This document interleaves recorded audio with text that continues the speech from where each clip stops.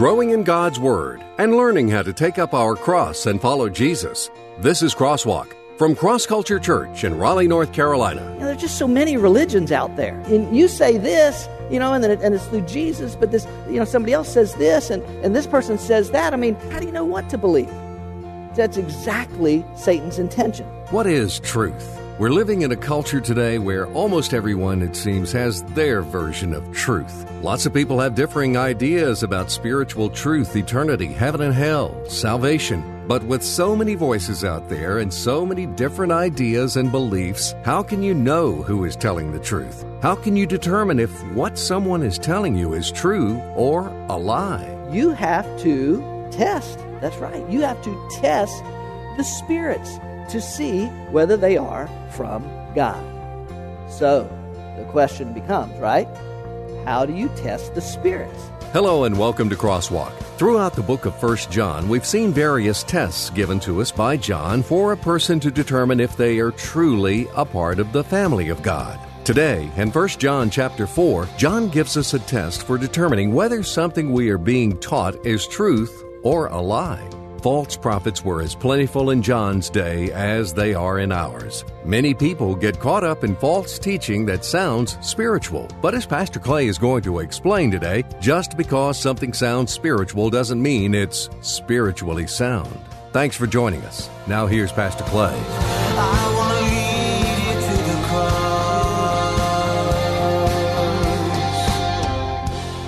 You ever have dealings with somebody that talks a good game, but when you get into it, you find out they really don't have the slightest idea what they're talking about. Y'all know what I'm talking about? Do you have somebody like that? Anybody have any examples? I had a mechanic one time before I met Neil. A mechanic, a young guy, he was a super nice guy, and he could use all them mechanical words that I don't know, and it sounded really mechanical. You know what I'm saying? I mean, this guy, he must be like really super mechanic. But it turned out he really didn't know much about what he was talking about. We found that out the hard way in some cases. Y'all have somebody like that? Some instance or something where you work with somebody that maybe it sounded good when they said it, but maybe it really wasn't all it was cracked up to be. That can be true in the spiritual realm. At least John certainly seems to say that this morning as we're making our way through 1 John. We've arrived at 1 John chapter 4, and we're going to take a few moments this morning just looking at the first 6 verses of 1 John chapter 4. So you can open your Bibles there in whatever version you might have it, electronic hard copy, also the text on the screen. But 1 John chapter 4, if you'd like to take notes, there's a sheet on your program on the back side of some notes.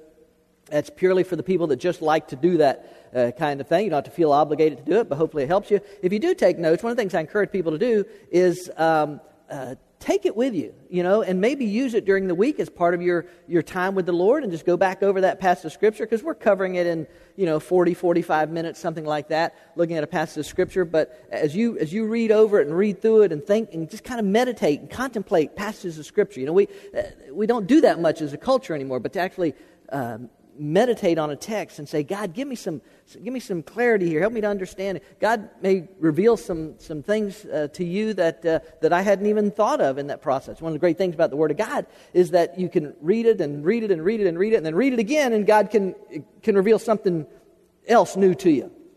You know what I'm saying? It'll always line up with His Word and the whole counsel of God, but it's just amazing how the Word of God works like that. I don't know where you are today in your life. I don't know what is going on in your life. Some of you may know some things that go on, but for the most part, we go in, and I say this, I've said this before, but people come in and we put on our Jesus face, we smile and we say, "Oh, I'm doing great. How are you?" And we go on about our stuff. But oftentimes we're hurting. Oftentimes we're as I said last week, the world really can be a very lonely place. Oftentimes this, oftentimes that. A lot of stuff going on, and it can open us up to spiritual danger as a result of needing something or something like that. Let's see if we can kind of dive into that as we look at 1 John chapter 4. You got your Bibles with you today? Got something with you today, hopefully taking, if you want to take notes, that sort of thing. 1 John chapter 4, love, walking in it, walk in it, this command to walk in love. Boy, this week is quite honestly, he's not saying a lot about love in verses 1 through 6, but in the rest of the chapter, he's going to hammer it again. Love, love, love, love, and what it means to love, what it really means to love your brother and sister in Christ. Those people sitting beside you, around you, in front of you, aren't even in these seats yet. Those people that God has commanded us to love, and what that looks like. He's really going to hit that next week. But this week has something to say about discerning spiritual truth. 1 John chapter 4, verse 1, beloved. And John means that, by the way, when he writes that. He loves you, even as I realize it's 2,000 years removed from John penning this, but he loved the body of Christ. Just so as he's writing to the people, to the churches that would have read this in that day, and even to the churches reading it here today, know that he genuinely, I believe with all my heart, he genuinely loves us and has our best interests in mind as God is directing him. Beloved, do not believe every spirit, but test the spirits to see whether they are from God. Now, this is new. John hasn't said this before, has he? So we've been making our way through 1 John. This is something new. Beloved, do not believe every spirit, but test the spirits to see whether they are from God. Because many false prophets have gone out into the world. By this you know the Spirit of God. Every spirit that confesses that Jesus Christ has come in the flesh is from God. And every spirit that does not confess Jesus is not from God. This is the spirit of the Antichrist, of which you have heard that is coming, and now it is already in the world. You are from God, little children, and have overcome them, because greater is He who is in you than he who is in the world. Yeah, that was it. Glad y'all didn't miss that opportunity. That was a good one. They are from the world. Therefore, they speak as from the world. Watch this. And the world listens to them. We are from God. He who knows God listens to us. He who is not from God does not listen to us. By this, we know the spirit of truth and the spirit of error. 1 John chapter 4, verses 1 through 6. And we're going to give it a heading that looks like this. Just because something sounds spiritual doesn't mean it's spiritually sound. John ends chapter 3, which we looked at last week, but I just want you to see or be reminded that ending again. John ends chapter 3 with this statement in verse 24. And the one who keeps his commandments, notice the capital letter, which NASB almost always does, on the pronouns for God. It's talking about God. The one who keeps God's commandments abides in him, and he in him, in them, in us. And we know by this that he abides in us by the Spirit whom he has given us. John closes out that section of his letter by again, and if you've been in this series, you know, I told you, I warned you at the beginning that I certainly at times would sound like a broken record, but John again finishes that letter with this test, in how you can know that you're a follower of Jesus Christ. And he comes back to this idea about keeping God's commandments. In other words, living the way he would have us to live, speaking the way he would have us to speak, caring the way he would have us to care, loving the way he would have us to love. John says those are characteristics, that is evidence of a person's relationship with God, that is authentic, that it is genuine. If you've been through this series, when this, at least in 1 John, when it winds up, you're at the very least you're going to walk away with this idea that John keeps saying is that there is a difference between professing Christ and possessing Christ. That there clearly can be a difference there, and that we need to understand that. And I've said this before, I'll say it again. John is not writing this to cause people to doubt their salvation necessarily. He is writing it to help those of us who are believers to be able to look point to clear signs to say, okay, I can see what this is in my life and what's going on here, and this is evidence that God genuinely is in my life and He's doing a work in my life. And in that last little bit there, he closed out there, verse 24, that says that the Holy Spirit is part of that evidence, that He is in our lives. I was explaining the gospel the other night to a person, and I was explaining to them about how the Word of God says that when we receive Christ our Savior, when we genuinely receive Christ our Savior, the Spirit of God comes to dwell within us. And I think sometimes people think that means something, lightning is supposed to flash, or, something is jolt, or something is supposed to happen that, I've got the Spirit in me now. But we know the Spirit is in us simply because the Word of God says that it's true, that's what happens. The Spirit of God, it doesn't mean, the Spirit leads us and He may move, but it doesn't necessarily mean that it has to be it's just, this is what happens. When you receive Christ, the Spirit of God comes to dwell within you. And so John says, if the Spirit of God is in you, you ought to be able to know that, and that's evidence of.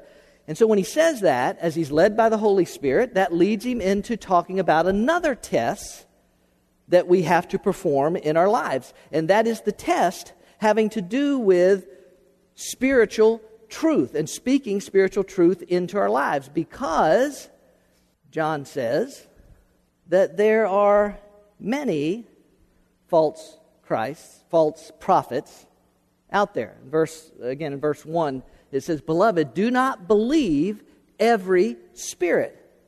Would y'all just say that first line with me, please?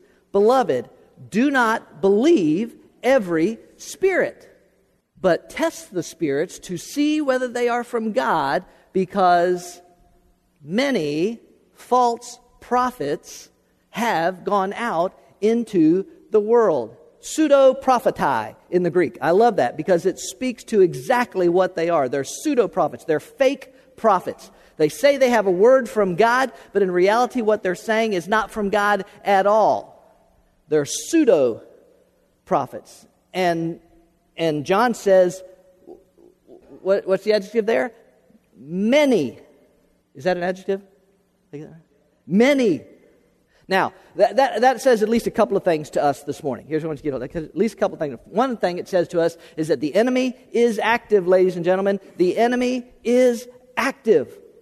And you and I have to realize, listen, I know that we tend to not think about this, but ladies and gentlemen, the enemy is active, and that he is working, and that he is doing all he can to muddy up the waters, so to speak. You see, Satan learned long ago that one of the ways that you keep people from truth is by putting out lies and putting out lies and putting out lies, so that the water is muddied up, so that you're distorting, and so you change, and so you end up with people like, well, and I've talked to lots of people. Have you ever talked to somebody like this? Well, there's just so many religions out there. There's just so many religions out there.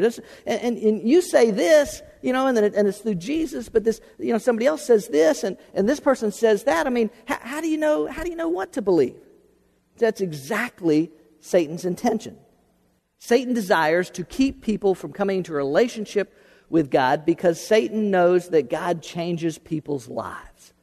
And so he just distorts. He just puts it out there. And you and I have to realize that he is active, that he's working in the world, and that he is desiring to distort the truth.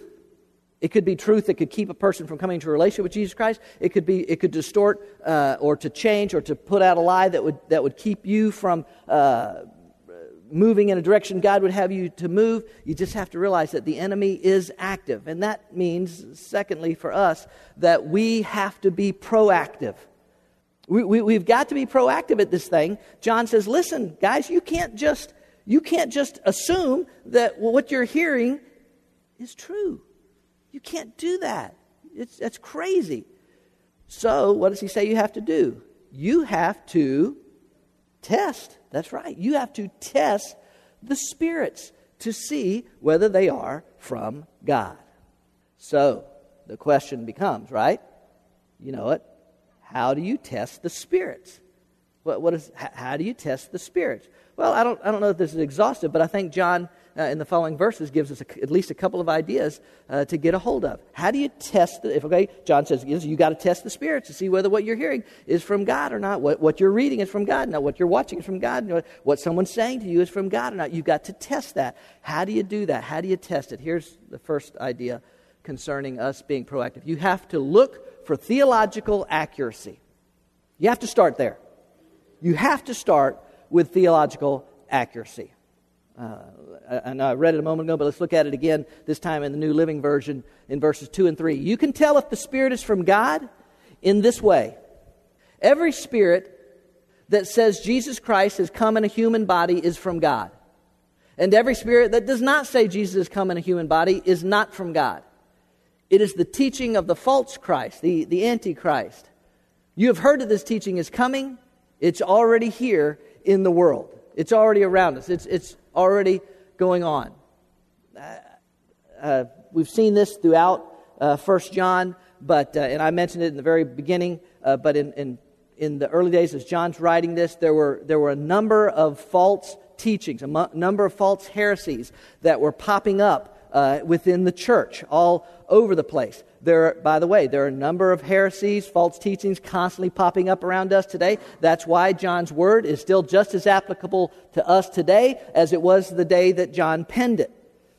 One of those areas of inaccuracy had to do with the relationship between God the Father and God the Son. We've talked about that some already, but the relationship as God the Son as man, as in humankind. What did that mean? And the church is figuring all this stuff out as revealed in Scripture. And so some teachers began to say, well, Jesus, we know that Jesus, he looked like a man. God came to earth and he looked like a man, but he really wasn't a man. He was a spirit. Other people were saying, well, he was God, but he borrowed a human body for a period of time that he needed it, and other things like that. And John says, if the person that's speaking to you or comes to you or giving you counsel or trying to teach you, if they say that Jesus Christ was 100% God and 100% man, it may not add up mathematically, but it's absolutely correct. That is true. If they say that he absolutely was a man, he didn't look like a man, he didn't become a man for a little while, that God became a man, if someone's teaching you that, you can believe that teaching is from God. If they say that he looked like a man, but come on, God, he didn't really become a man, or he borrowed a body. If they say anything like that, that is not true. That is theologically untrue. That is a lie. Now, if you're sitting there thinking, and this matters to me because, I mean, really, Clay, all right, but what difference does this make in my life today? How does this matter to me? Y'all ready? You're about to get a lesson in Soteriology 101. Pastor and scholar would always get excited about that kind of stuff. You're about to get a lesson in Soteriology 101. Soteriology is the study of the doctrine of salvation. Okay? What is salvation? How do we obtain salvation? Why do we need salvation? Those are the types of questions that would be dealt with in a soteriology class. Okay? Y'all ready? Here's why it matters. Listen, here's why it matters. The payment for sin, the atonement of sin, requires an absolutely perfect sacrifice. A sacrifice without spot or blemish, as it puts it in Leviticus. A sinless sacrifice. That's a big problem for us, because we are all sinners. I know you know this, but perhaps someone is here that doesn't. Can I point this out to you? Romans chapter 3, verse 10. As it is written, there is none righteous, not even one. Oh yeah, but my grandma, she was really a sinner. But Billy Graham, I mean, that guy, he's like, yeah, a sinner. There is none righteous, no, not one. Romans 3:23, for all have sinned and fall short of the glory of God. All, everybody, everyone, we're all sinners. So we're in a dilemma, right? It takes a perfect, sinless sacrifice to pay for sins. Think of it this way. This may not be a perfect analogy, but think of it this way. You wouldn't wash clothes in dirty water. Because if you did, when you finished, the clothes wouldn't really be clean, would they? They'd be wet. But they wouldn't really be clean if you started with dirty water. If you want clean clothes, you have to use clean water. If you and I want to be clean spiritually, it requires a clean, a perfect, a sinless cleansing agent to work on our behalf. And as we just established, none of us are perfect. All of us have sinned. All of us are sinners. And so none of us, therefore, by default, none of us are qualified to pay for our sins or anybody else's sins for that matter. Anybody want to take a guess at who is perfect? Who is sinless? Who is qualified? God is. God is. God is the only one who is sinless. God is the only one who is perfect. Therefore, again, by default, God is the only one qualified to pay for sins. But wait a minute. God is eternal. God is spirit. John 4:24. How can God die? Maybe there's another way. No, there's not another way. The atonement of sins required the sacrifice, the blood sacrifice of a perfect, sinless one. Hebrews chapter 9. You know this passage of Scripture perhaps. Hebrews chapter 9. Without the shedding of blood, there is no forgiveness. You with me? Okay, it's Soteriology 101. Y'all with me? Listen, I know it's part of the culture in which we live. I know, but it's just sin is so prevalent in our culture, in our society today, that sadly, tragically, even in my own life, sin is so prevalent in our culture today that we hardly even pay any attention to it anymore. And we rarely feel the weight of it. At least part of the purpose of the Old Testament sacrificial system was so that the people of God could feel the weight of their own sin. As that animal, as that lamb, as that innocent one was placed on the altar, as its throat was slit, and as its life blood flowed out, at least part of the purpose in that was so that the people in that moment could realize, could think to themselves, and they could realize, my sin caused this. My sin caused the death of this innocent one. And when you hear that, if your first thought is, but that's not fair. It's not fair. It's not fair at all that an innocent would have to die for my sins. It's just the way it is. The payment of sin requires a sinless sacrifice. So, if perhaps your next thought is, well, maybe we just ought to get what we deserve so that an innocent doesn't have to die. Maybe we ought to have to pay for our sin. Maybe we ought to just have to go to hell and spend eternity there. We should. But God, being rich in mercy. Ephesians chapter 2, here's the way it says it in the New Living. At one time you were dead because of your sins. You were spiritually separated from God. That's what it means. You followed the sinful ways of the world and obeyed the leader of the power of darkness. And if you say, no, I didn't. Yes, you did. And so did I. He is the devil who is now working in the people who do not obey God. He's active. He's working right now. At one time, all of us lived to please our old selves. We gave in to what our bodies and minds wanted. We were sinful from birth like all other people and would suffer from the anger of God, the wrath of God, the judgment of God on our sin.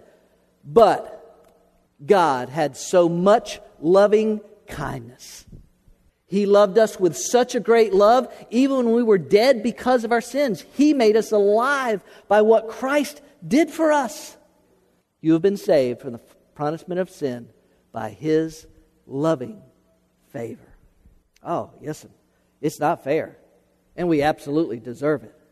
But God did this thing on our behalf. So we're back to the question. If God is great in His loving kindness towards us, if God wants to save us, But if the payment for sin requires a perfect blood sacrifice, and therefore none of us are qualified because none of us are perfect, all of us are sinners, and if God is the only one who is qualified because God is the only one who is perfect, but if God is eternal, if God is spirit, how can God die to pay for our sins? You already know the answer, don't you? God would have to become a man. Not just look like a man, not just borrow a body for a little while.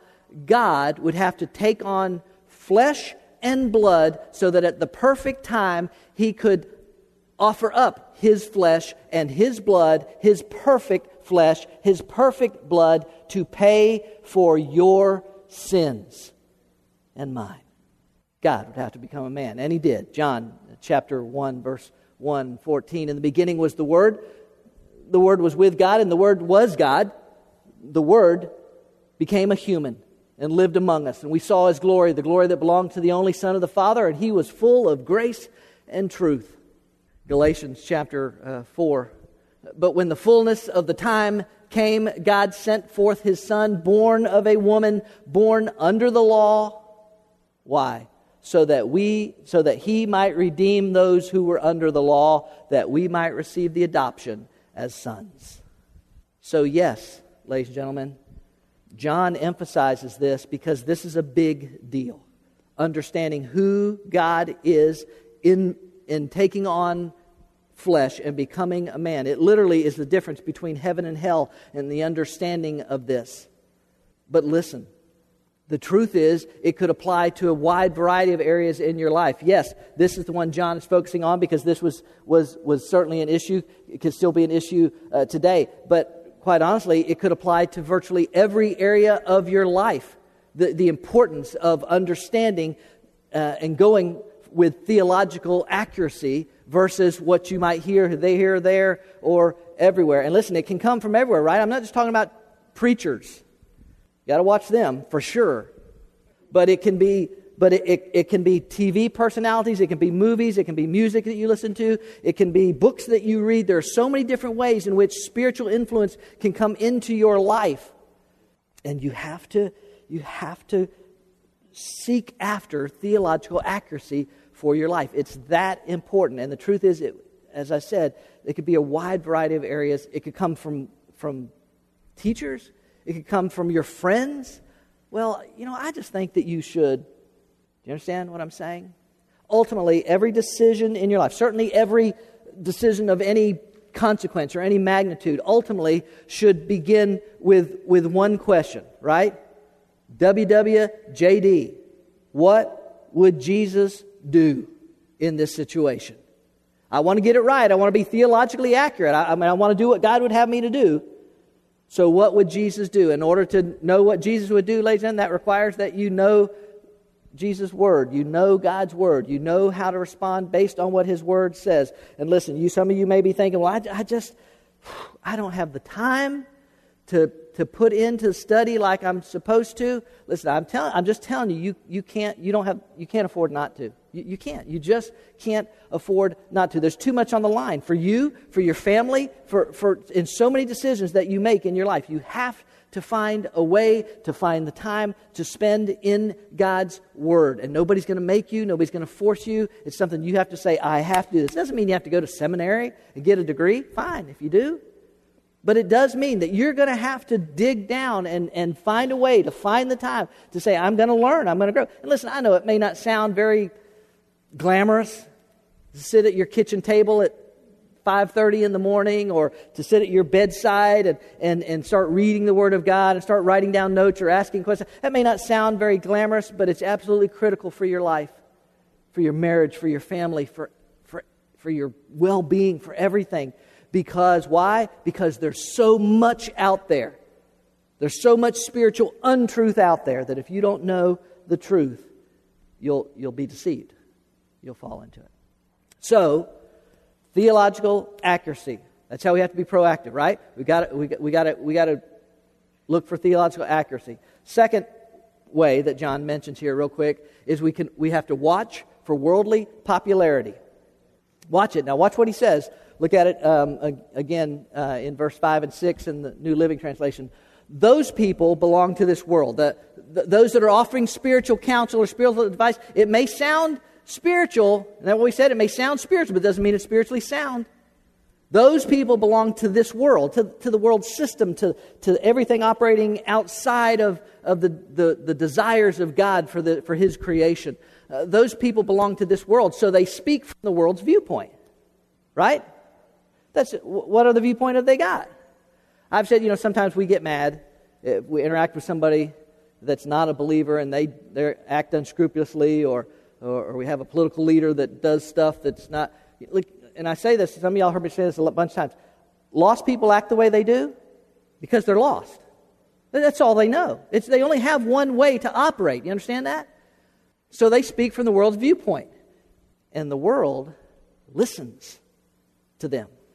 Worldly popularity.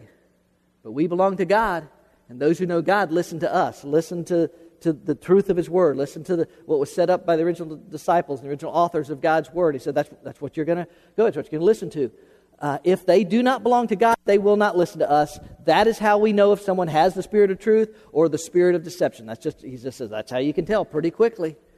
Listen, now let me say this. That does not, when you read that passage of Scripture there, it doesn't automatically mean that if you see a church that's growing and exploding and getting larger, that doesn't mean necessarily that church is teaching or preaching untruth. Okay? Cross culture is reaching people. Cross culture is going to grow. So it doesn't necessarily mean that that would have been a really good place to say amen, but I'm just saying. So if you see growth, if you see something happen, it doesn't automatically mean that is untruth. But what you will see, what John says is when you see the world, when you see those outside a relationship with God embracing something that says, we like that, we can get behind that. He says, watch out. Watch out. That is evidence, he says, that it doesn't come from God. Okay, let me give you an example. I'm going to pick on my favorite person to pick on, Oprah. Listen, I've said this before, I'll say it again. I do not hate Oprah. I think Oprah seems like a very lovely person, and I know Oprah has materially done some good for lots of people. I always say that because I want y'all to know I'm just not picking on her. But listen, very few people, if you look at it, very few people in the world have had as great an influence in the world, particularly on women, as Oprah has had in the last 20 years. Very few people have had the influence that Oprah has had on women. And Oprah, not always, not every week, now it's the Life Class thing. She's not doing the daily show, now it's the Life Class, but not every week. But many of her life classes have to do with spiritual matters. A lot of them. So whether it's her talk show or Life Class or whatever, when Oprah stands up there and says, God loves everybody, that's not an untruth. Certainly God loves everybody.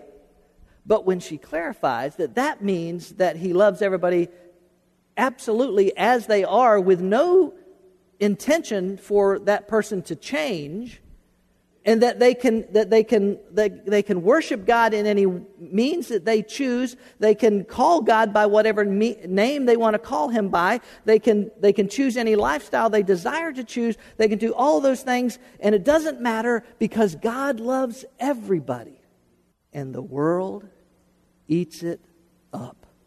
Oprah, when Oprah says something like that, when Oprah gets something like that, oh yeah, standing O for Oprah, right? Because that sounds good. Because I can live any way I want and still be okay with God. Or I can call God by whatever name I want, or I can do whatever thing. You understand what I'm saying? It sounds spiritual, but it is not spiritually sound. Pseudo prophetai, false prophet. And you start, listen, you can look around, you can think about it, but there's lots of others. Listen, the whole, and I understand the idea behind it sounds good, but the whole coexist crowd, the bumper stickers and everything. Hey, listen, I understand. I understand what they're saying. Listen, we all ought to be able to get along and all that kind of stuff. I agree. I got no problem getting along with anybody, and everybody chooses who they're going to believe in and who they're going to worship and all that stuff. But when you understand what they really mean, when they put coexist, what they really mean is they're all the same. They call God Krishna or Muhammad or Buddha or Jehovah or Jesus. Call Him whatever you want, but we're all the same. Come on, let's just all get along. Why can't we all let's just coexist? Say it. pseudo-prophetai. False. It's a lie. And John says it's everywhere. So one of the ways you can watch for it, he says, is just watch if the world embraces something like this.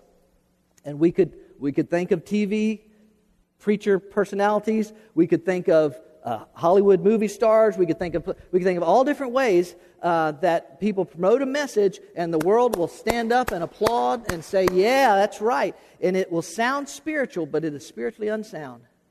And you have to be aware of it. Why? Because the enemy is active. So what do we have to be? Proactive. We have to be. Oh, well, okay, so let's get to that. Here's the takeaway. Here's the takeaway for this. Here's what you have to do. First, establish your spiritual condition. All right? I said at the beginning of this, John is not writing this to cause people to necessarily doubt their salvation. But he clearly is teaching that there are people walking around who in our context, they could call themselves Baptist, they could call themselves Methodist, they could call themselves Catholic, they could call themselves non-denominationalist, they can call themselves whateverist, but it doesn't mean that they have a relationship with Jesus Christ. It doesn't necessarily mean that. Clearly, John is saying that, folks.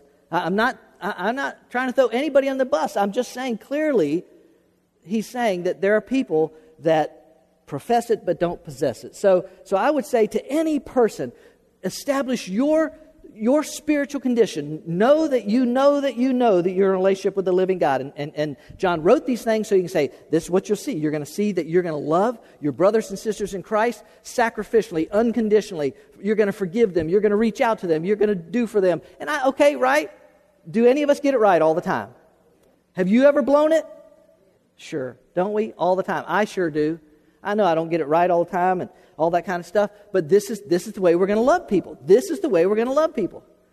And he says that's evidence. And theological act, that's evidence. And fulfilling your life, doing what God wants you to do, that's evidence that this is real and you have a relationship with Him. And I would just say to any person, man, woman, boy or girl, any person that in any way, in a few moments, we come to the end of the service and we have a time of response. If there's any person that has questions about salvation or their salvation or how do I know this or that, we'll have some people down here and they're there for you to talk to pray with, to answer any questions that you have.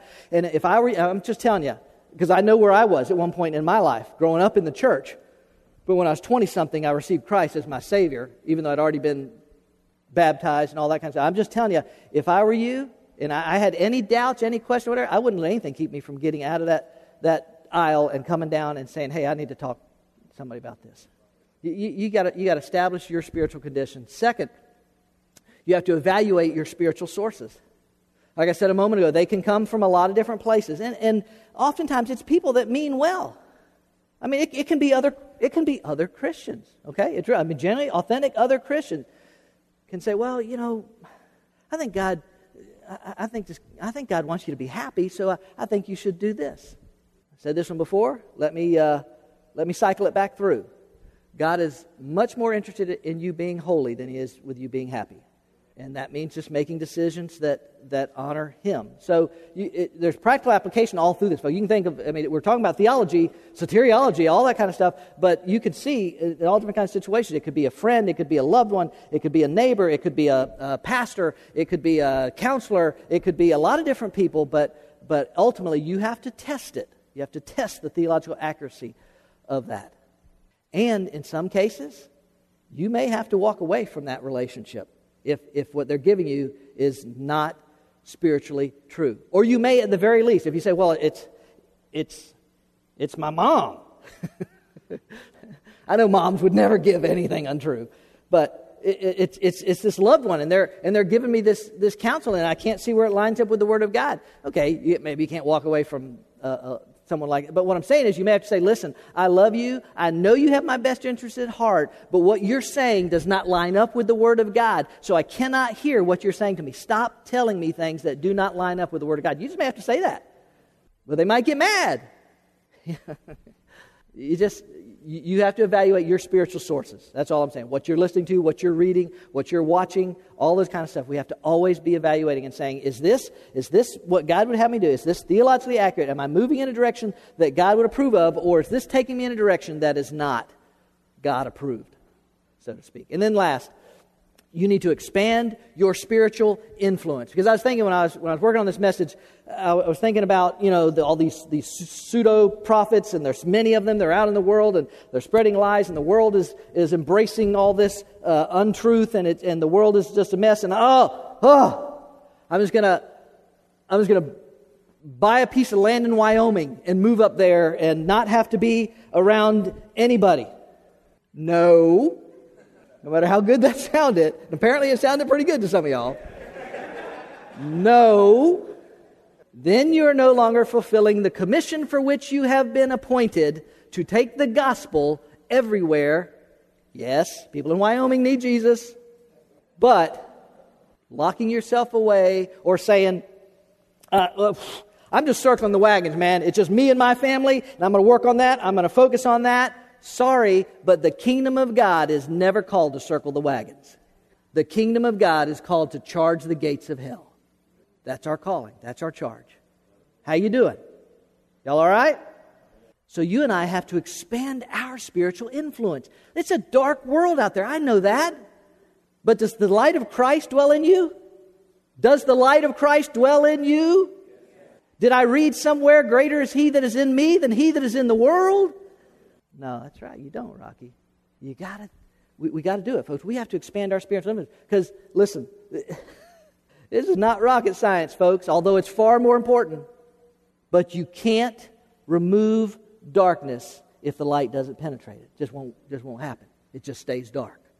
And so you and I have to take theological truth that we know, and we have to take it to the world around. It's okay, y'all all right? It's okay in the midst of a conversation at the office or across the fence from your neighbor or with somebody, it's okay to say, well, here's what God says about that.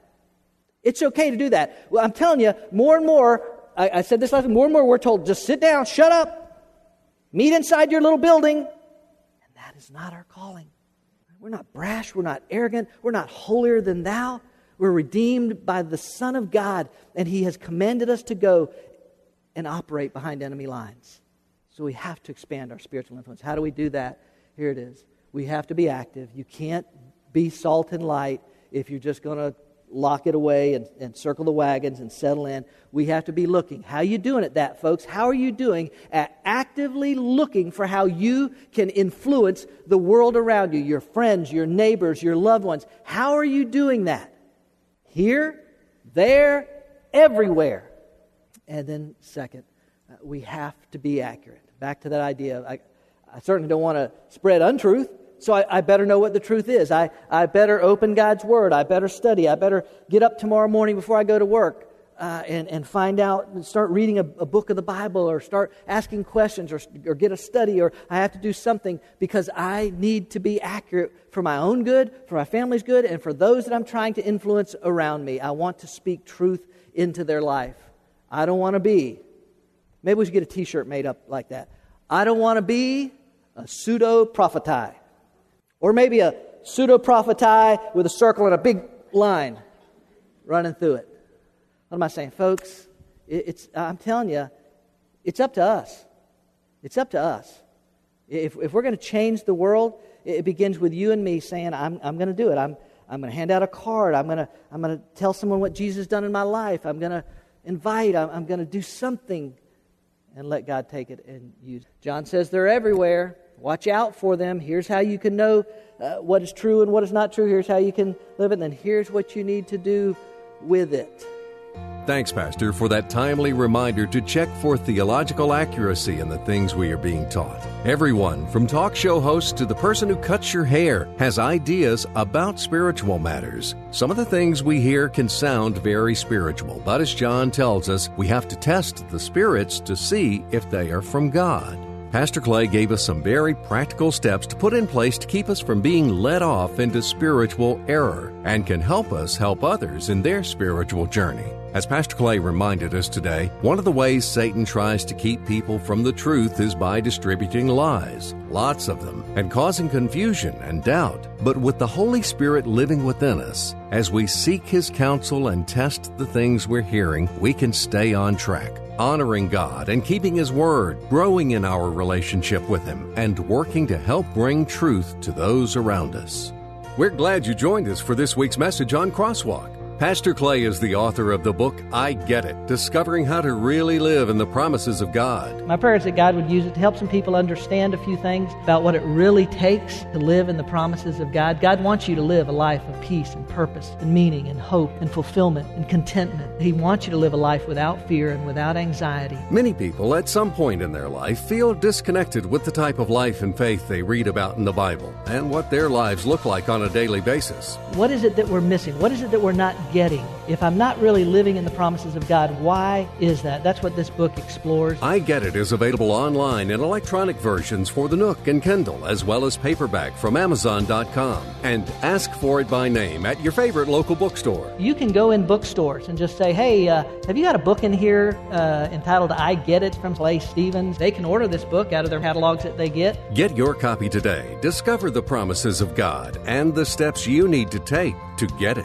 And join us here each week online for another Crosswalk message. God has invited us to know Him through His Word, the Bible, a perfect record of God's revelation to man and applicable for every area of our lives. And if you're in the Raleigh area, we invite you to be a part of Cross Culture Worship. We meet at 10:30 every Sunday morning at the Leesville Road High School, a mile and a half south of I-540 Exit 7. We're a church, but instead of religion, we're about relationships. And instead of rituals, we practice realness. Our desire is to be used by God to show people that a life built on the finished work of Christ on the cross is where they will find what they're searching for. Learn more about us, who we are, what we're about, what we do, and what we believe. Visit us online at crossculturelife.org.